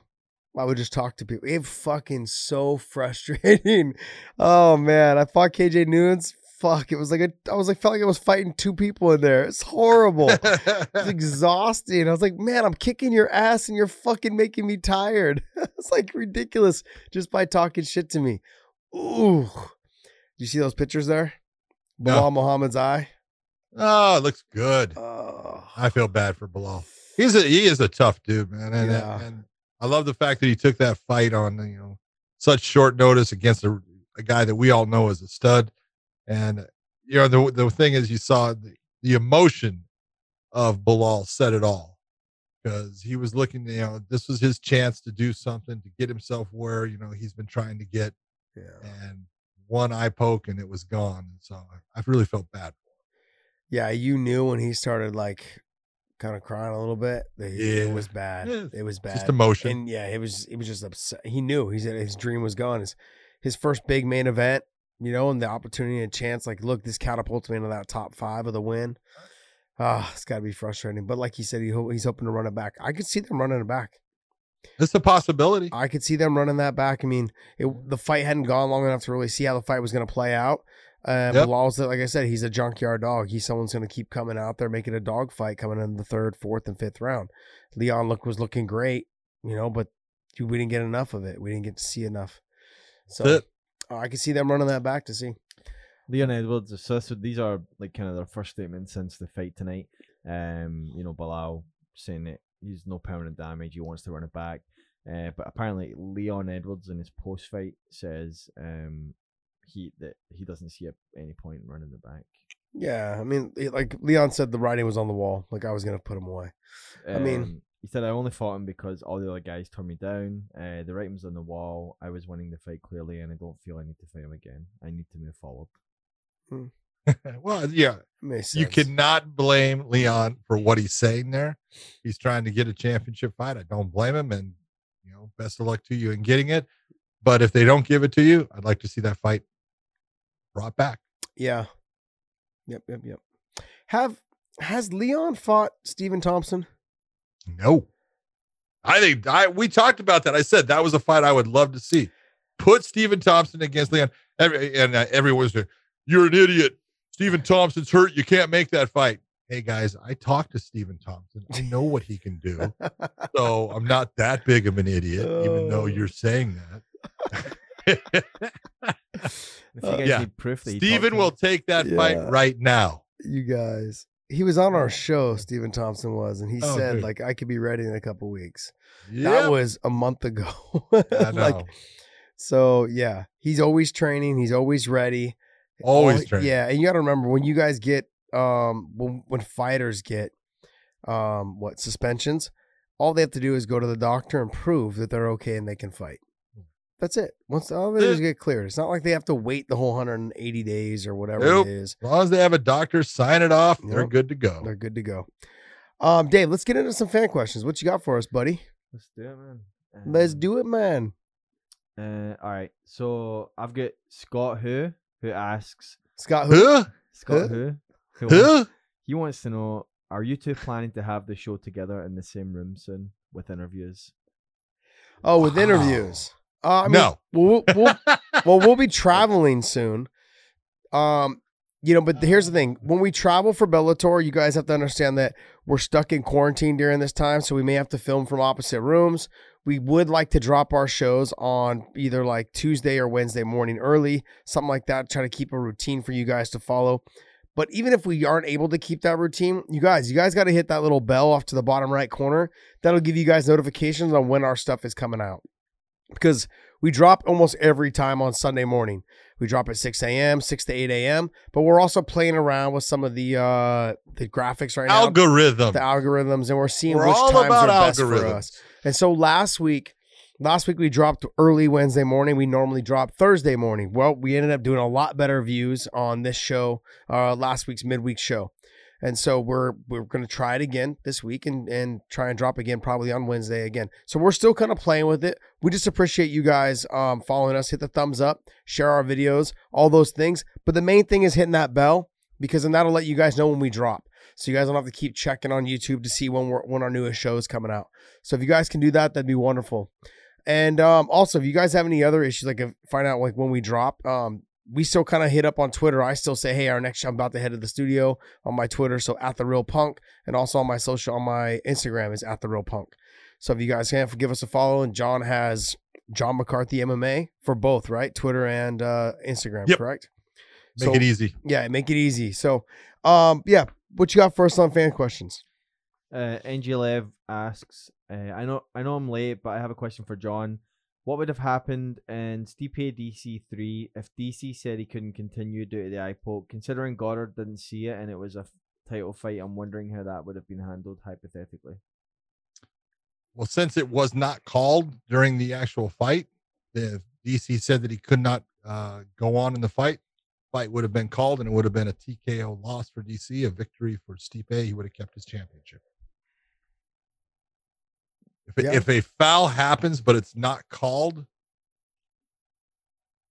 like it didn't happen. I know that doesn't seem fair, but that's just the way it is. Josh is the perfect example. When I was reffing his fight with Patricky, they come together where the angle that I'm at, I see a left hand thrown, and I see them come together. And when they come together, I see Josh fall down, and then he pops himself back up. And I was in that, damn, I can't tell if that was the left hand or if they had a head clash. And then right away, Josh ends up going after him, and he gets hit with a shot, and it puts him down, and I stopped the fight. But if I had seen that it was clearly a clash of heads, I would have stopped that fight at that time, but I did not do that. And because it was a foul, no doubt, when I go back and I watch it on film, it was a foul because it wasn't the hand that hit him. It was a clash of heads. But if I don't call it, like it didn't happen. And because of that, I retired. Hey, hold it. You're welcome. Thank you. Greatest moment of my life. What else you got for us? Glass Fanatic asks, do you think Anderson Silva could have been double champ during his prime against guys like Shogun, Rashad Evans, or John Jones? Who's this? Yes, absolutely. Here, let's make it as simple as you can make it. Anderson Silva was the 185-pound champ. He did fight a guy who was the 205-pound champ for a while, who beat Quentin Jackson and then lost his title to Rashad Evans, who was Forrest Griffin. And how did that fight go for Forrest? Yeah, he got pieced up. He got pieced up badly. So could Anderson Silva? Yeah, it really depends. You know, if you're saying how would Anderson Silva have done against John Jones, that's a different time frame in Anderson's career also. So it depends on what part of the time frame of his career you're talking about. Could Anderson have beaten Rashad Evans? I think he could have. I'm not saying it would have happened, but yeah, he definitely has the talent. He could have beaten Rashad. And honestly, he could have beaten Shogun. Knowing what happened in training at Shootbox back then, not a lot of the guys like to train with Anderson in the stand-up. So, yeah, the other thing people need to remember is that Anderson also fought at 170. Yeah, early in his career. Yeah, early in his career. So he used to fight at 170 as well. He was good there as well. Yeah, he was one of those. He had one of those body styles, long and lanky, and he could have fought at 170, could have fought at 85. He probably felt most comfortable at 85. Didn't have to cut a lot of weight. Was fast, great footwork, good hand speed. Very precise, very on target with all of his strikes and his punches. So I would have liked to have seen him go up to 205. Before I would have liked to have seen him the early John Jones, right when John won the title. I would have liked to have seen it then. He fought several times at 205 while he was the middleweight champion. Yeah. Let's take a look. His fight his first one was against James Irvin. Yes. And it was to the UFC put a show together real fast to counter program Affliction 1. And so that was his first fight for the UFC at light heavyweight. Then he fought Forrest Griffin. Then he fought one of his last fights before he lost his championship was to Stephan Bonner. That was at 205. I forgot about that fight. Yeah. Yeah, I remember the Forrest one.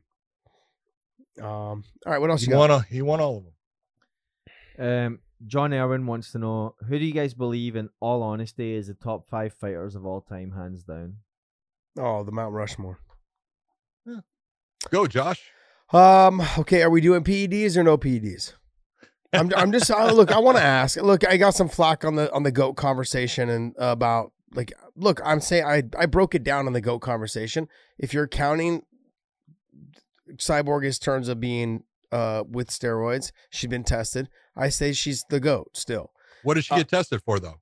I don't know. I don't keep track. She got popped for a diuretic. Okay. Well, what's a diuretic for? Diuretic's usually for masking steroids, from what I understand. Well, it can be that, or it could be for losing weight. Yeah, this is true as well. You're trying to lose water. Yeah. So, but regardless, it's considered performance enhancing, correct? Okay.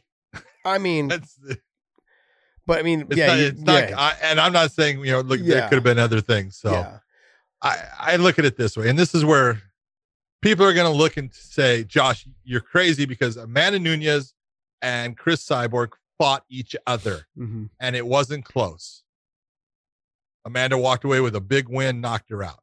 And they're right. They're absolutely right. So if you beat someone, that means you're a better fighter. No, not always. Just not the truth. Well, we're having this conversation about GOATs, but why wouldn't that apply then? Shouldn't Matt Serra be the GOAT then? Because he knocked out GSP? I think because that was a lot of the explanation that I got was, well, that's stupid. They fought and then that person won and they're better. No, it doesn't work that way. You have to look it over. When you're talking the greatest of all time, you look at the duration in which they were the best. Okay. Yeah, and right now, Cyborg, whether she got in trouble or not, okay, I get it. If we want to push her out, I'm fine with that too. If you want to just say it's only for people that have not been tested or been suspended for PEDs, fine. Then, okay, I can throw in the Amanda area there. But I would also put Shevchenko in there. I'd put her in a close one there because she's fighting below the weight class she should be fighting at. And she had very good fights with someone who's obviously a lot bigger than her. And sure, Amanda's probably edged her out. I give Amanda the edge over the whole thing. The only reason why I include Cyborg in there is that for everyone, if they're everyone that wants to include John Jones, okay, let's include John Jones then if that's the case. I'm just simply saying if you're putting them all together, the greatest of all times, the people that I have at the top, if you want to just not even say like, oh, PEDs, okay, whatever, just ignore it. Okay, fine. To me, John Jones is number one. Then I have GSP. Then I've got John Jones, GSP. I've got Cyborg. Then I've got probably somewhere in there Amanda Nunes. And then I'm trying to figure out maybe the fifth. Yeah. I put girls in there. I got to put the girls in there, or the females. Sorry, girls. The females. Okay. I've got to put the females in there to understand, like, they do have, their sport has not caught up to where the men is because they have a lack. There's not a lot of women that fight, but they've got a long way. They've come a long ways. And because of Cyborg, because of girls like Gina Carano, because of girls like Miesha Tate and Ronda Rousey, they've come a long, Marloes Conan, they've come a long way. And I think that those two, to me, when I look at them, and with Shevchenko, the three of them stand out to me. And so I want to include the females in there because they don't get enough credit.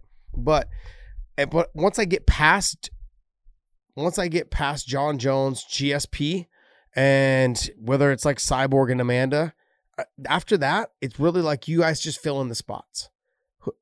I don't know who would be next. The 55-pound division done this because there's so much talent there. You know, it's hard to be the best there. I'd probably maybe put Aldo in there at number 5. I don't know, because he had it for so long. He was like 11 years undefeated. 11 years? Yeah, 10 years, yeah. I mean, who else though? Like John, like, give me some other names. First off, I have a hard time talking about GOAT when they're still fighting. Yeah. Because you could say that about Anderson Silva. Was he the GOAT? Well, at one time, everyone called him the GOAT. Yeah. And now no one does. And you take a look at his, record in the end. So it really depends on when the person is gone. Fedor, he was the GOAT.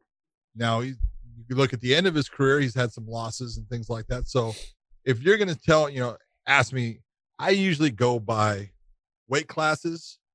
And I will tell you, Fedor was the best heavyweight I ever saw. Now, Stipe is coming up. He still has not completed anything close to what Fedor did throughout his career, the amount of the win streak or anything like that. So Fedor is the best heavyweight I ever saw. John Jones is the best light heavyweight I ever saw. Yeah.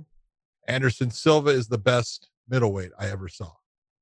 George St. Pierre is the best welterweight I ever saw. Khabib is the best lightweight I've ever seen. Aldo was the best featherweight I ever saw. So you can go by weight classes and things like that. That makes sense. That does make a lot more sense. When you put it that way and you break it down that way, good job, John. Nicely done. There you go. When you're talking about, the women, like you're saying, the best 145-pound fighter, because she fought her entire career there, it's Cyborg. If you're looking at the best 135-pound fighter, it's Amanda Nunes, I would say. You can go and look at other women in, there that are there, and, Ronda Rousey's there and things like that. But yeah, you got to be honest. If you're looking at the 125s, pretty clear. It's Shevchenko. She's the best that I've seen in that division. If you're looking at the 115s, that's where you can kind of, there's been a lot of movement with, for a while it was Joanna, and that has kind of changed over a little bit of time here. So it's exactly what you're saying. There just hasn't been that time structure with women's MMA that's the same as the men to have that same, length of time to give you that, oh, this is the person. But, if you're looking in, the two best women fighters right now, if you're going to look at them, it's Amanda Nunes and Chris Cyborg. Mm-hmm. Yeah. I think it was better put instead of just saying the top 5. I liked how you did the breakdown of the best heavyweight was Fedor. The best light heavyweight was John Jones. The best 85-pounder was Anderson. Best 70-pounder was GSP. And lightweight was Khabib. Aldo. And then if you go further, Demetrius Johnson was the best 25-pounder. Yeah, and I would say Dominic Cruz was probably the best 135er there's ever been as far as for a length of time. Mm-hmm. I would say he'd probably be the guy. Yeah.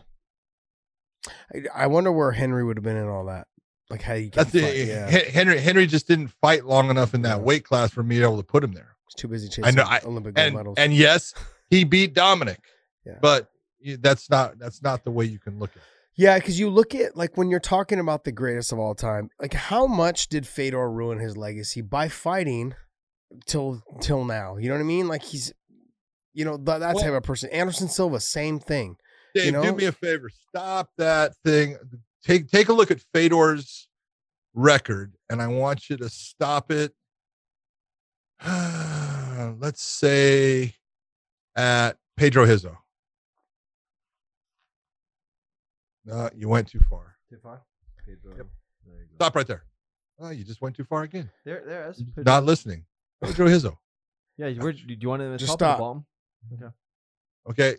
That was where about you say, okay, that should have been close to the end right there. Yeah. So if you go and you look at that, he had, 3 wins in his last 3 fights. Pedro Hizzo, Ishii, and Jeff Monson. Okay. He had losses to Fabricio Verdum, then Antonio Bigfoot Silva, and Dan Henderson before those. But then if you look at his win record after the Fabricio Verdum, all the win record before the Fabricio Verdum fight, go back up now, keep on going. Take a look at that green. Take a look at the amount of wins, because he honestly was undefeated in his career all the way up to that point. It's amazing. Yeah. And when people sit there and say, "Oh, you didn't fight anybody," you are fucking high. Crazy. He fought some studs. Yeah. Look at this. Beat them all. So he lost to Kosaka, right? But it was a doctor stoppage. It shouldn't have been a doctor stoppage. Look at the time on the clock. Yeah, 17 seconds in the first round. And it was an illegal elbow because elbows were not allowed, and an elbow caused a cut on him. Yeah. And someone had to move forward. It was a tournament. Yeah. So they gave him a loss. It was never scroll down back to the beginning, okay? No, down. So when you're talking about who he fought, so he fought Takada, he fought Ricardo Arona, he fought Kosaka, he fought Kerry Shaw, he fought Babalu, he fought, scroll up more. Yanagisawa, who was big out of Pancrase, Chris Hosman, who was out of Australia, Semi Schilt, who was a big time K1. 7'2", correct? It's trying to find a guy 7'2", and here Fedor's only 6 foot, maybe 6'1". Yep. Heath Herring, Nogueira, 3 times actually, but twice that actually counted. Fujita, Gary Goodridge, Mark Coleman twice, Kevin Randleman after Kevin suplexed him on his head. One of the biggest highlights. I was shocked that happened when that happened. I was like, oh my God, he's gonna win. He's the one that beat Crow Cop when Crow Cop was beating everybody. Yeah, he crushed Mark Hunt. You just look at the list and you go, and then you go into how many UFC champions did Fedor beat? Hungman Choi. You stop it, you can even go into, Frank Mir in Bellator, but, he beat Andre Arlovsky. He beat Tim Sylvia. Every time he was Mark Coleman, Kevin Randleman, every time he faced a UFC champion or a guy that was the UFC champion in the heavyweight division, he beat him. I think that he had one loss in all of his time, and I'm trying to think of who it was against.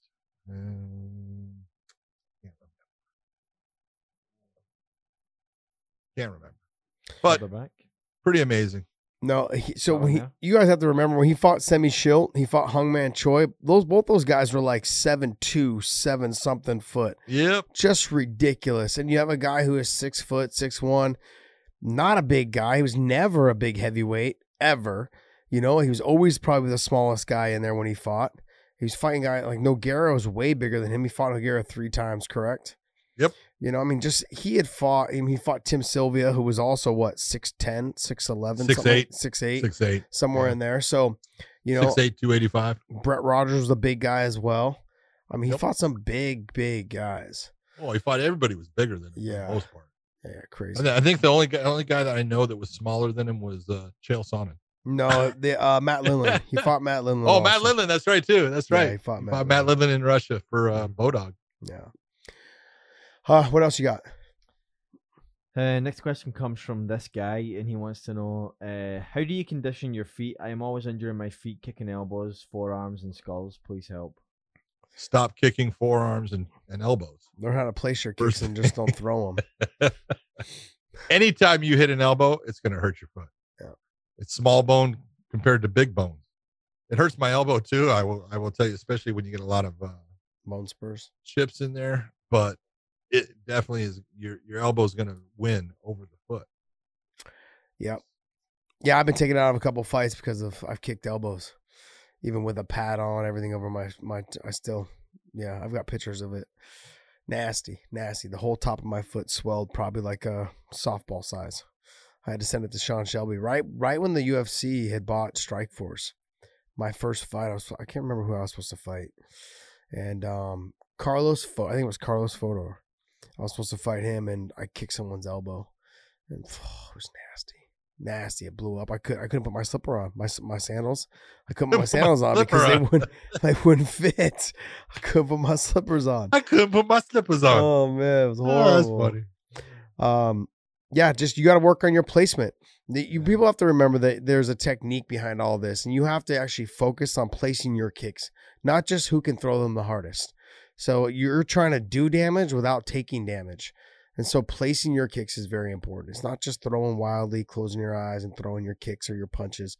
You've got to place them where you want. You saw a little bit of that tonight with Leon Edwards. Very accurate with his punches. I was just going to say that, in fact, the poke that occurred was a technique of, you're putting your hand up like you're throwing. So you're bringing someone's hands up. If you're going to go to the body with a kick, you're always trying to move those arms away so that elbow cannot be something that's going to end up contacting your foot. So it's everybody that's ever trained, you got to learn.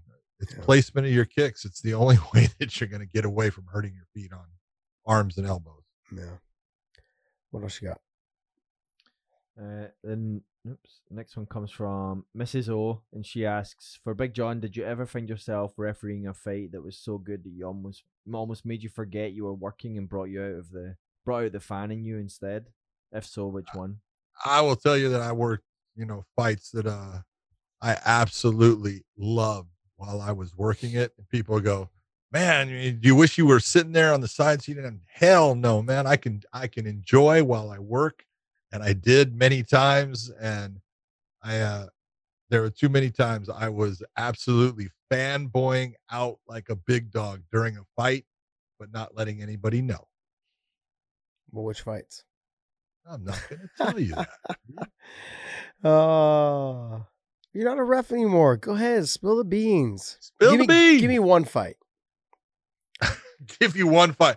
I will tell you that, during the Eddie Alvarez and Michael Chandler. First one? I was second one. I was absolutely, that's the only one I refereed. I can't do. First one was done by Troy Wall. But the second one, I was just absolutely loving what was going on in that fight. It was so fun. I was having such a good time being in there watching, and there was little things happening, but it was, easy fight for me to referee because nothing ever really was done that was bad by any of them. So I was fanboying out like a big dog during it. It was great. It's funny because I think fans, even though when they get front row, they don't quite understand like being in the cage. They don't get the breathing, not even close. The breathing, the like you said, sometimes the talking, the just the feel, the spit, the blood, everything. The sounds. It's just, there's nothing more natural, man, than in life than that. It's so fucking the awesome. Greatest. I love it. Yep. What else you got? All right, last fine question is from JD Russell, and he asks, what top 3 changes would you make to MMA? And his are open scoring, 5 judges, and half-point system with a question mark. Open judges. What else? So open scoring, 5 judges, and half-point system. Which one would I choose? Those are suggestions that he has, but he asks what other. Congratulations with those suggestions. That's nice. They've already been made by many people. But he's saying to the sport. So changes what to else? the sport. Like if there was Which rules. Which one would I do? Well, no, or your own. Your own.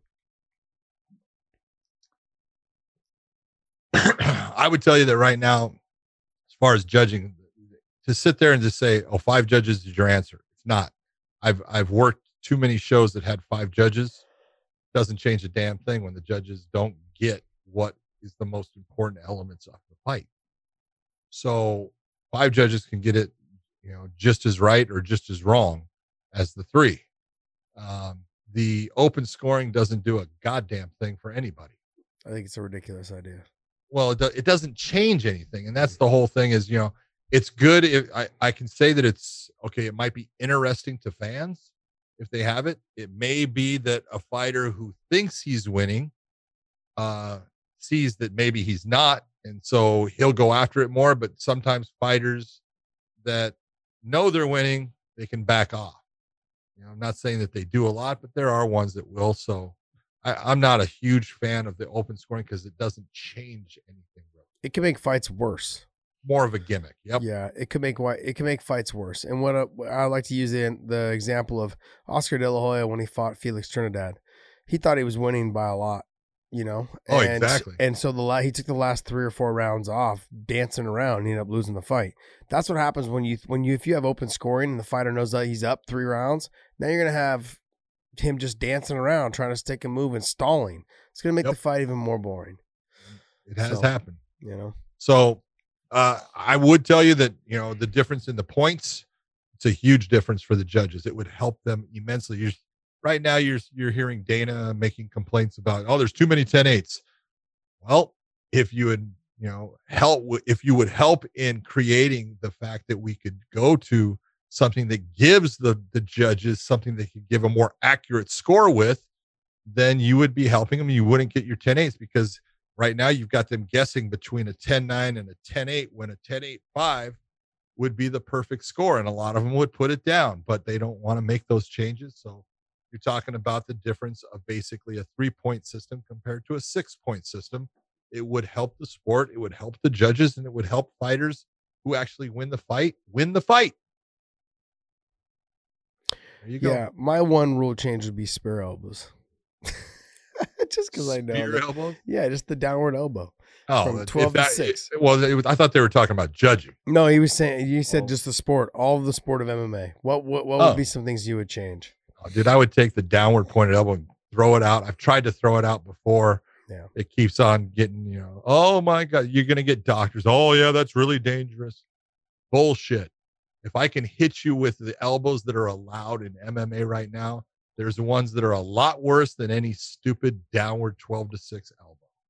Yeah. Then I'll hear, your good friend Daniel Cormier say, "Oh, that's horrible. No, they should never change that." And you look and you go, "Geez, you need to cut Dan some slack."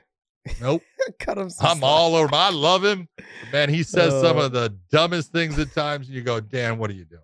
I love me some. And he's such a good, I love him. He's a great guy. He's one of the nicest human beings on the face of the earth.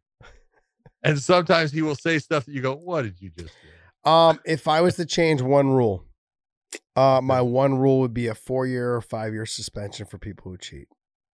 Ooh. See, that's been talked about and almost implemented, and then it was like, no, that's not fair. And if you can look at USADA, they're close to that. They can give out a 2-year and then they can give out a 4-year.